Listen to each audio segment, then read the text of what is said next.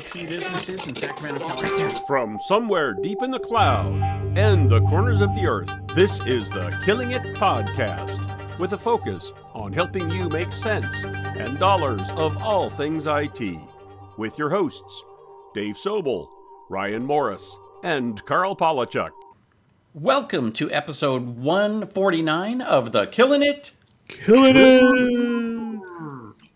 Podcast. This is Carl, joined today by Ryan and Dave, and Dave is back in the US of A. I am. Welcome, sir. And no one would ever know the difference. It's a nice remote working. There'll be a video on how we did it come out soon on my YouTube channel. Trust me, Dave. If I hadn't said you were gone, no one would know. The only one who needed to know was you and Sharon, and the 80-degree weather instead of the snowstorm. So, which brings me back rather chill, and thus our question of the day for fun: what do you do to rid yourself of stress? Well, other than the obvious, which this is a family show, so I'm a big fan of meditating in the hot tub as the sun rises. I think that goes a long ways. I walk for fun or for enjoyment, for relaxation, but really it is meditating that does it for me. That is very precise and detailed, Carl. I am going to do that. Ironically, in addition to wherever you are, whatever you are doing, a very nice glass of scotch will solve most of the stress. Well, there you go. I actually go to the sunset side of things, and if you were to peruse my photos on my phone, you would see that, out of, 30,000 photos that are in there over the last X number of years, I would say at least 15,000 of them are of sunsets. And I am a person that when you give me sunset with good color, I will stop whatever the heck I am doing and take a deep breath, and I will feel better. See, I was going to quip beer because I was having a particularly stressful night last night, and a beer made that all better. But actually, what is more about it is recognizing my sort of mental moment where I need to do something where I focus on just the one thing to lack of distraction. I'm not a meditator the way you are, Carl, but I recognize I either need to go for a walk or play a video game, or literally even just if I'm drinking the beer, it's the point is enjoy that beer. Take the moment, drink it, taste it, think about get my focus down to just the one thing to the exclusion of everything else.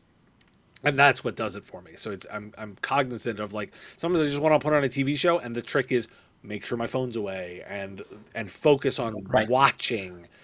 Well, and it's kind of related. I mean, one of the things that happens after enough meditation is that in the moment, I actually have less stress to deal with, because even if something is falling apart around me, I can just go through the tick list. Am I safe?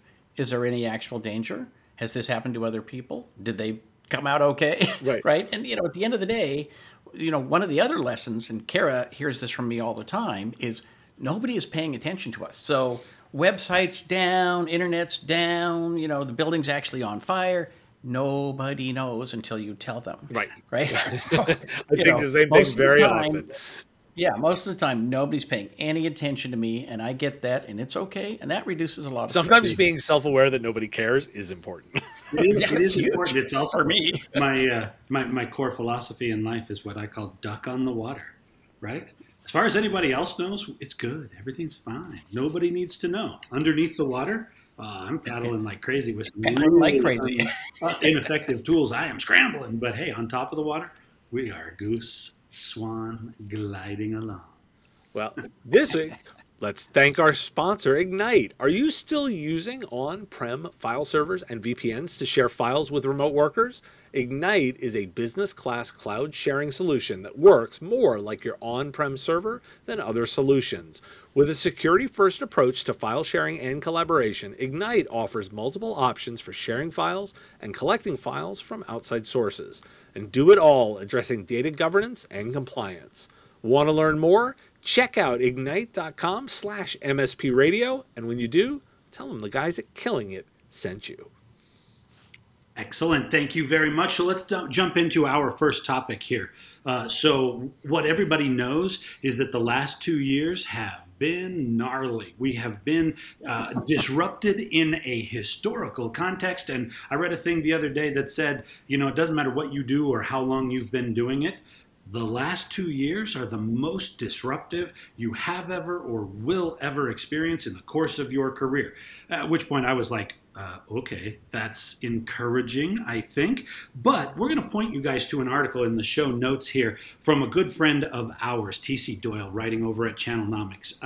I will give credit many times to TC. He says some things in a way that just brings it down to the crystal clear element of what we're talking about. And his advice for this year is, hey, 2022 might suck a little, but embrace it and use it to move your business forward. So my question to you guys, both internally in your own businesses as well as looking out to our audiences, what is the grind that you are embracing in 2022, and how are you going to use this year to make your business better?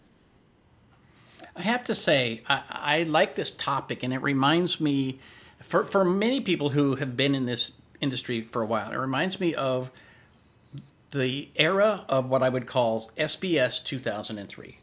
When Small Business Server 2003 came out, it was good enough and stable enough that you could sell the exact same thing, more or less, for 5 years. And so there are periods in your business and in your life where you get to a plateau and you're like, okay, now we just make as much money as we can until some external factor takes it away from us, whether that's inflation, a change in politics, a change in technology, or whatever.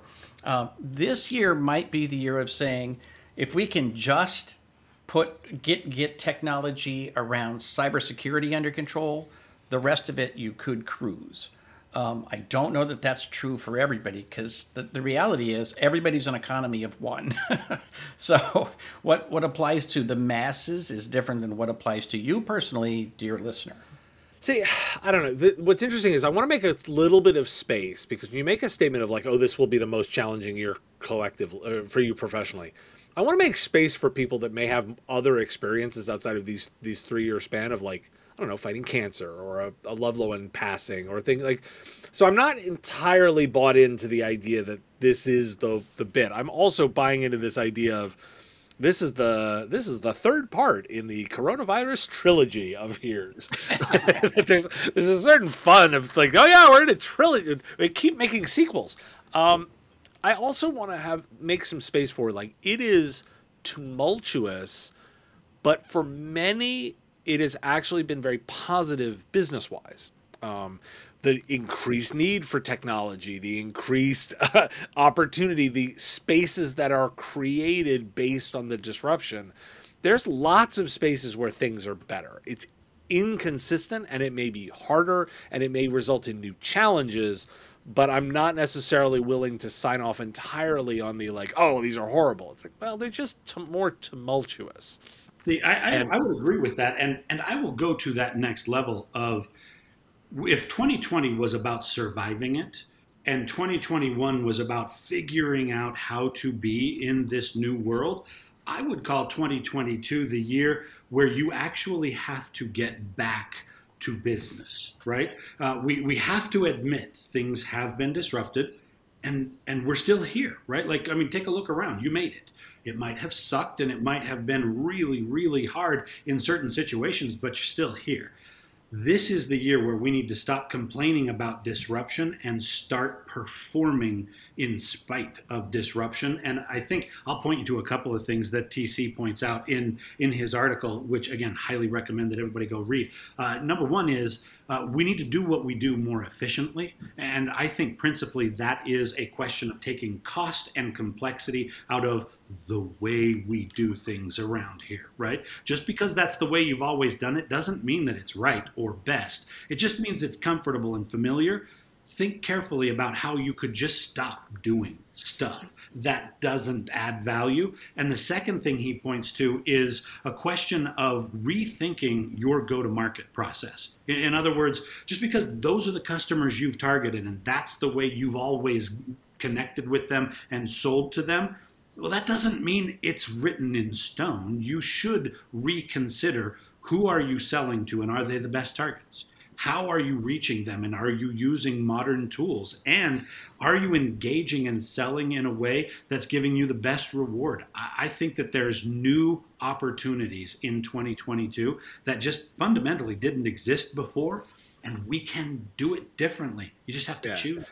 And the one, and I'm going to pull from a topic that I constantly talk about in Business of Tech, but I'm going to do a twist here for these listeners is, look, I think the disruption in the way we work, the hiring, the power to the workers, anybody who can figure that out is going to do incredibly well. When it is most challenging and you figure out a version of it that works for you and your employees and the kind of people you want to hire, that will make you incredibly well positioned for when things are quote unquote better. They'll be different. But if you're able to retain people, have people engaged, not have struggles with labor, there are people that want to work. There are people that want to work at your company if the job is good, if the pay is good, if the benefits are good, if it creates opportunity for them in their lives. And that is an achievable thing completely. And if you can do it in a downtime and then maintain that, you will do well in good, in quote unquote good times as well. Right. I think I do have to point out, I don't think that this is going to be a downtime at all. Right. I don't either. So far the pandemic has served this industry very, very well. Our clients have had some struggles. Some of those clients don't exist anymore. And inflation is something that a lot of business owners today have never dealt with in their lifetime. Right. Right. Like not significant inflation. And so, the challenges are more on the business side of how you run a business than they are on the technology side of how you solve problems. Yep, totally agree with that. There's what you sell is more mandatory for your customers than it literally has ever been. That's great. If you can operate efficiently, sell effectively, and connect with people. Dave, I'll put a hammer down on agreeing with your point. Don't just survive remote work. Don't just tolerate the new hybrid form of doing things. Embrace it. Make it part of your DNA. And don't just tell people, hey, occasionally you can work from home and we'll allow that and not be angry at you. Use it as a professional resource. Make it part of your DNA, and good quality humans will seek you out. They will want to work there.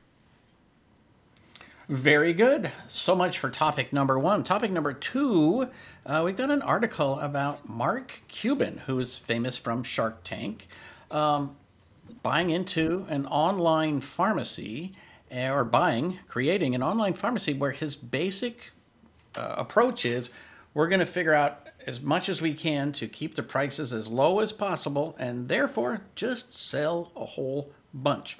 And I have to say, in general, I agree with that approach, although personally, I think that there's too many people who need other things besides a low price. And so, building a business based on people who can't actually afford what you sell is always a dicey move.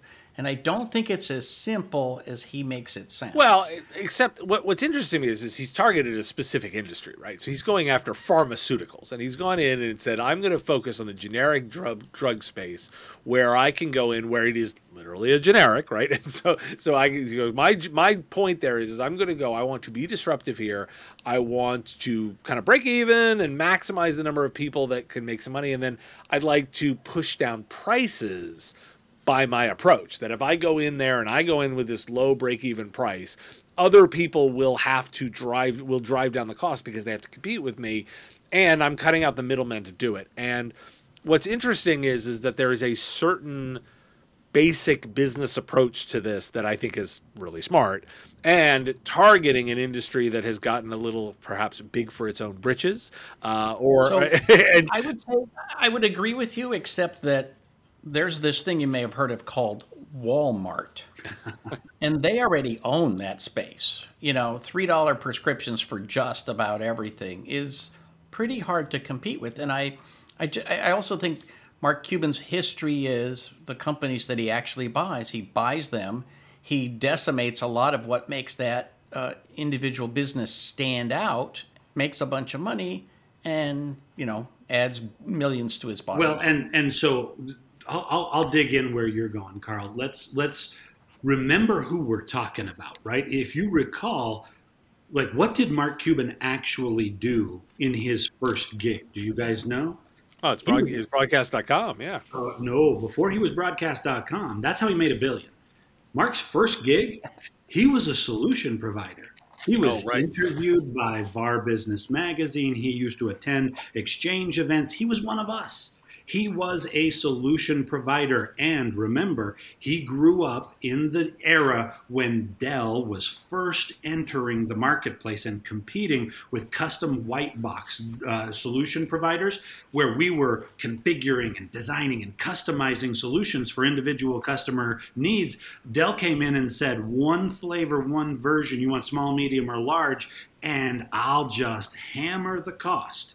Mark listened, and Mark learned that lesson, and he has done exactly that thing in every gig that he's ever had since then. Now, what I want to make sure people understand here is, in the article they say, "Ooh, Mark's cutting out the middleman, and he's going to threaten all of the dealers in the pharmacy." Mark's not cutting out a middleman. Mark's just repositioning himself as a different, lower cost, more desirable middleman. He's got absolutely no intention of selling direct from the pharmacy. From the pharmaceutical company. That is not his play at all. All he's doing is Dell in, say, 1996 in the technology industry. They're going to come into a world of disparate players and all these resellers and all these custom plays, and they're just going to go volume, consistency, price, wham. And back then, everybody had to relearn how to do business to not get put out of business by Dell in the channel. But that brought us back to exactly where you went, Carl. You don't beat Dell by selling at lower prices. You don't out-Dell Dell. The way you beat them is you come in and go, do you need some local help? Do you need some support? Do you need somebody on hand to reassure you at the very least that you're making the right decision? I kind of think that matters more in the pharma business than it even did in technology. People want to be reassured. So there will never be a world where he's going to take all of the drug purchases, but he is going to be an interesting aggregator to sell heavy at price. We've seen that before. We know how to compete against that. Well, look, but by the way, it is a good play. Like, it's, when you talk about, like, being Dell, it's like, I don't necessarily know if I would mind being Dell. I know, Like, Mike made a little bit of money in the process. Mike was also a reseller. Another way to compete with Dell, what I did at the time, is ignore Dell. Actually put out a video last Friday. My SOP video was all about, you are more likely to lose your best customers to somebody who's more expensive than you are to lose poor customers to people who are less expensive, right? If you look at the people who are price sensitive, they are a different group of people than the people who are not price sensitive. Customers who are not price sensitive will actually find someone who's more expensive but offers more services to be more appealing. And so you really need to protect your bigger, better customers by making sure your prices remain high rather than going after a market that can't afford your services. I would just point out, I like Mark Cuban and all that, but I have to say, I don't think there's anything about this that's disruptive. He's just taking on Walmart, and I got to say, if I had to bet on one of them, I'd bet on Walmart because they already have the audience, and they already have the market, and they have built a business on people who live paycheck to paycheck. well, the reason, and I'll say, like, the reason that this article was intriguing to me was how much it plays to business basics. Everything that we've just talked about is nothing. It's not necessarily quote unquote disruptive. It's not necessarily. It is more just playing the basic games of understanding the levers and where you can position and how you can price and how you can play and what markets look like. That's all the basics. And when you understand and maneuver within the basics, you can be creative. Don't get me wrong, but there are just a number of plays, and you run them different ways and in different situations, different times. And that was my takeaway here more than anything is you need to learn and watch these moves to understand them and what they are, so that you too can play that game in your own competition, your environment, the way you run your business, et cetera, et cetera. Well, and Dave, that is incredibly timely advice, because for everybody listening to this conversation, you are facing new and different forms of competition, and you will continue to throughout 2022. New players, new resellers, integrators, software providers, law firms that also provide data backup and protection, right? You are facing new threats, not just from other MSPs, not just from other solution providers who were born to do what you do, but other people who take the things that you do and integrate them into their other value propositions. I mean, think about it. We've spent a couple of years now talking about cyber insurance, and we would add that as a service on top of all of our cybersecurity. You know who's got that same idea in reverse? Insurance companies who say, you know, in addition to selling people cyber insurance, I could just sell them some cybersecurity services. They're coming for you. You need Add some networking to the bottom. And a side of fries. Exactly. Well, so it goes from one position to another disruption. Let's talk about one we missed last week for time. Let's talk about Microsoft buying Activision Blizzard. As a resident gamer, with all of my particular Blizzard stuff on my back wall, I even was noticing this even more closely. It's a record-breaking deal for Microsoft, coming at $68.7 billion, expected to close sometime around June, July 2023. They're going to take over the Activision Blizzard Studios. They get a number of collections. They plan on honoring any existing deals, because, of course, that's how deals work.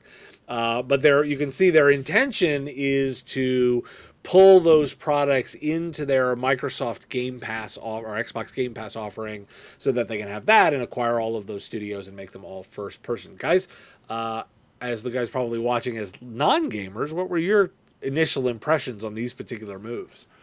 So I actually don't care about anything you just said, because what I was interested in is what this means for edge technology. Because, you know, if you think about, to me, the analogy is, what is Microsoft going to learn about delivering something to the car, to the mobile device, to the droid that's, you know, or the drone that's flying across town, right? How can we take this seemingly real-time experience, but make sure that data gets where it needs to get at the right time? I think this is a huge opportunity for Microsoft to take that sort of vision of how you deliver data and have real-world interaction and take it to a much higher level than gaming. Not that there's anything low about gaming. Well, it's a massive business, multiples larger than most of the rest of the entertainment business, and doesn't occupy the space it should based on how much money's there. Yeah, that's incredibly accurate. And now think of it this way, right?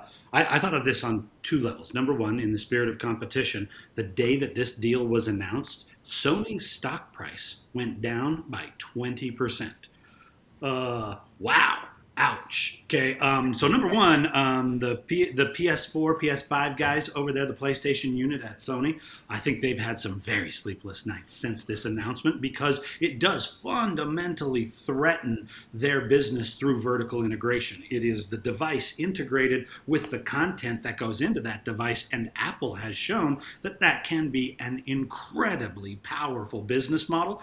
If Microsoft can learn that Apple strategy a little bit, I think it's going to be transformative in share in the industry. But I look at it at a different level, right? I'm going to say a word that I know that we all don't like, but I think it's relevant. The metaverse. Oh, no! The metaverse, right? Okay, so think about it this way. If that thing is going to be a thing, if that is going to come, and we're all going to have a second experience where we go online into an immersive digital environment, which one would you prefer to spend your time in?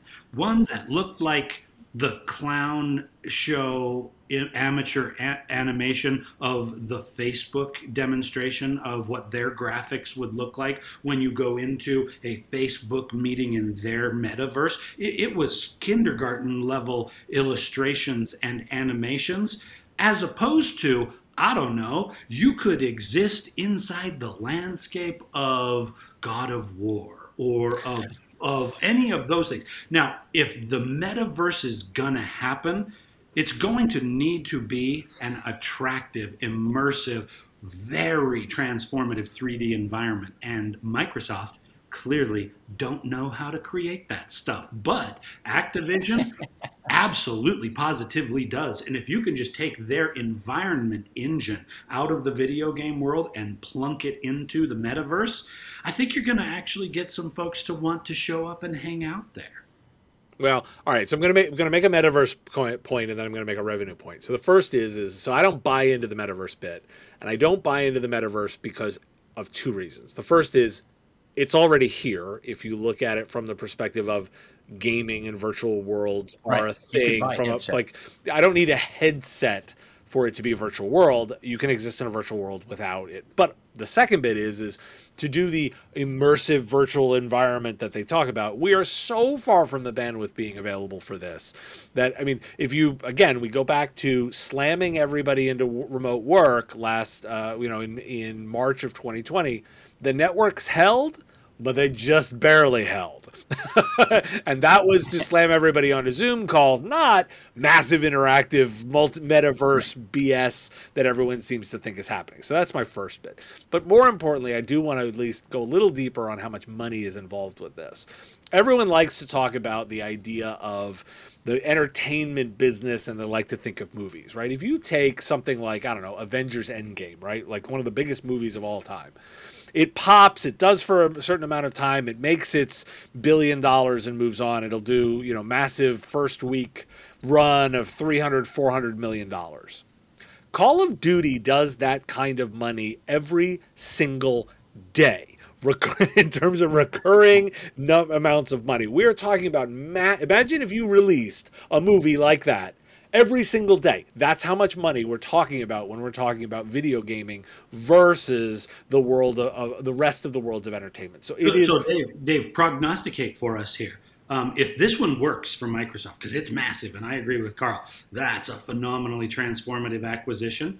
Who's next? Do you think maybe Apple buys a video game company, or do you think Sony has to? No. So as I put my video game analyst hat on for a moment and go, Sony is going to be forced to move into subscription model, because at this point, Microsoft has done such a good job of moving us towards, you pay $14.99 a month for the Microsoft, for the Xbox Game Pass, which gives everything in their now massive arsenal of studios you get on day one. That's the way that you do it. I didn't buy Halo. I just subscribe, and it showed up on the first day. And by the way, 25 million players played it since it came out. That's the number of people that they're getting on this subscription juggernaut, as opposed to Sony, which is purely transactional. And anybody who's thinking about this from the way we've all gotten into your MRR, right? What Microsoft has done is already jumped into, we're at 25 million users playing this style in Xbox Game Pass who are paying us monthly, versus our competitor that wants to sell you a game and then has to go back and sell you another game. Come on, IT solution providers. Does this sound like anybody you know? Yeah, exactly. Does this sound like an echo of our entire industry? And don't get me wrong, Sony's incredibly well positioned right now with a leader in the space. They are, and Tencent being a larger gamer piece as well. But now Microsoft coming out with a juggernaut positioning just in gaming alone with that much money, and which also powers their Azure backend, their cloud systems. There's so much of this business that plays really nicely. From my perspective, it's like, oh, this is a great version. Oh, and by the way, they took on the Wounded Gazelle, which is Activision Blizzard, who is admired in controversy both over about massive labor problems, of which Microsoft can come on and just fix this because they're dad and they can come in and they're mature and they know how to fix this stuff. Well, and they have cash. Right, cash and experience, and they can wipe all of that garbage away. it's a great move. Do I think it'll get through regulatory scrutiny? Yeah, I actually think it will, because Microsoft is less of a target for everybody else. But I look at it and say, like, yes, it's all of the reason you guys are talking about, but just from a gaming perspective alone, let's not be dismissive of how much of a big move this is for them in that space. Ain't it funny how Microsoft is no longer on the radar of the regulators from an antitrust perspective? They're still the same company that didn't get broken up. They just learned how to walk, and they just bought another industry leader. They're just going to become more monopolistic in this process, and yet they're doing it nicely and friendly to their neighbors, so they're not going to get hammered with the regulators the way. Well, the only reason that you would be opposed to a monopoly is if it acted in a certain way that harmed other people. So if you are a monopoly who doesn't do that stuff, well, then life is a little bit better.